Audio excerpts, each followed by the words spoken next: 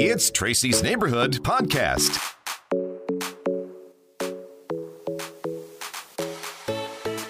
Hey, everybody. It is Tracy with Tracy's Neighborhood, joined by Elizabeth Markle for this episode. She is the president of Entertaining History, and I'm really excited to introduce you to her and talk a little bit about this organization and an event they have coming up that you might not know about. Good morning, Elizabeth. How are you? Good morning. I'm well. Good. So tell me a little bit about Entertaining History. Well, Entertaining History started out as a group of friends who noticed that there was a missing element in the community, basically, learning about history in an interactive way. So they decided to put on a Renaissance Festival, but not just any Renaissance Festival. It was geared towards education, and they made sure that they had lots of little different areas. Like we have, of course, the Renaissance and medieval, like all festivals. Mm-hmm. We have a pirate area. We have a Viking area. And then we have a fantasy area like Grimm's fairy tales. Mm-hmm. So we wanted to encompass all of that and, bring it to the public so they could learn these little bits of history and hopefully be inspired to learn more. And that was the goal and basically the mission statements of Entertaining History. And how long have you guys been around? We have been around, the festival is in its 9th year, so it's probably been 10 years. 10 years. How, and so this year's festival, let's first talk a little bit about that, but I want to get back a little bit to Entertaining History as well, because I'm fascinated by that and that concept. But this year's event, let's get into that real quick, because I know you guys are trying to get people out there. Oh, yes. It's supposed to be great fun this year. We, of course, have, like I said, the 4 reenactment areas, but we have a joust and a Queen's Quest. And the quest is very important because all the children come out and do an interactive,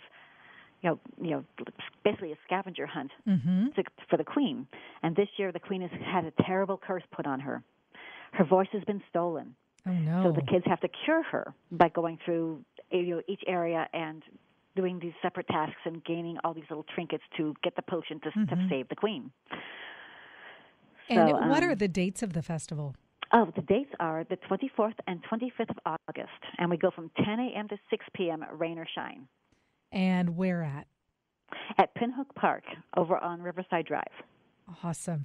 And, how important is it to really expose our kids to this kind of thing in terms of helping them learn?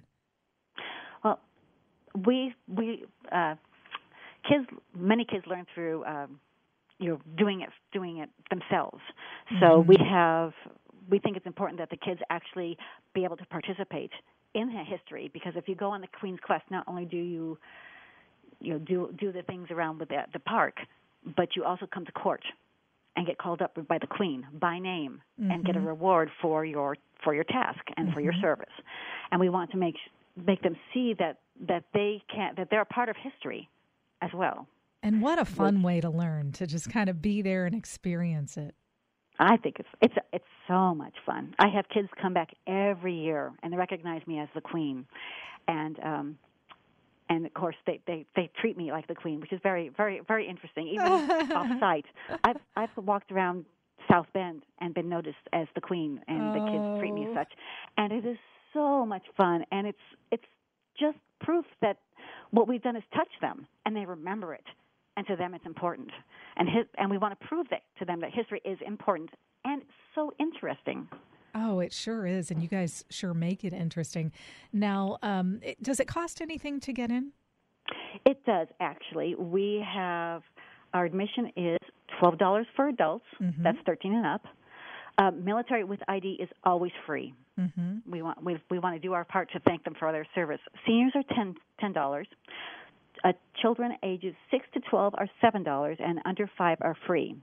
However, at the gate, if they decide that they want to purchase tickets at the gate, they can get $1 off admission by bringing a canned food for the food drive. And they can do that up to 2. So basically, if you brought 2 cans, instead of a $12 admission, you would get $10 in. Fantastic. And how do you guys do other events during the year, or is this one of your just bigger events? This is our biggest event. We also do the Indiana Pirate Festival, and that's usually about the end of March. And is there anything the community can do to support you guys year-round? Oh, yes, of course. We always love our volunteers, and being a volunteer has perks, such as being able to attend the festival when you're not volunteering. Mm-hmm.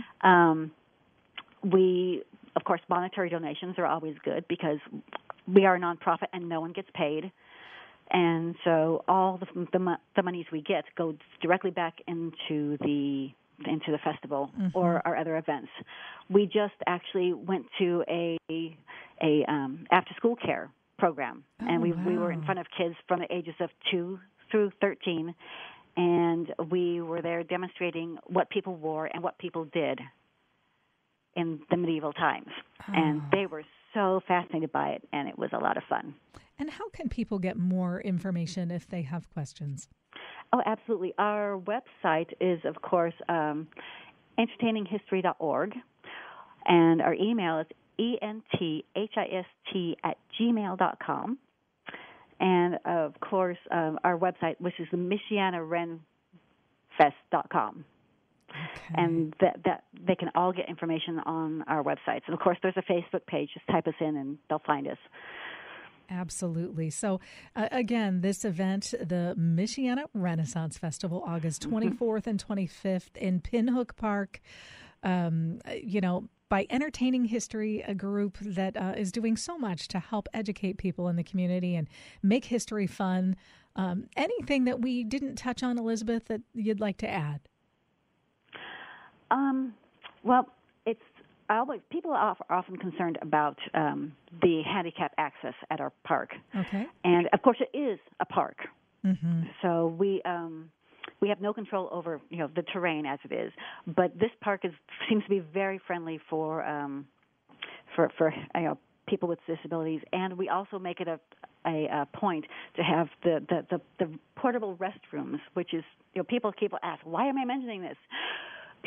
Because we make an effort to make those easily accessible to the physically challenged as well. I actually had a lady last year who came up personally and thanked me for making that happen for her. Oh, that's wonderful. It was kind of touching because we actually think about such things. We want people, all people, to be able to enjoy this. That's so we make it right. a big effort to do so.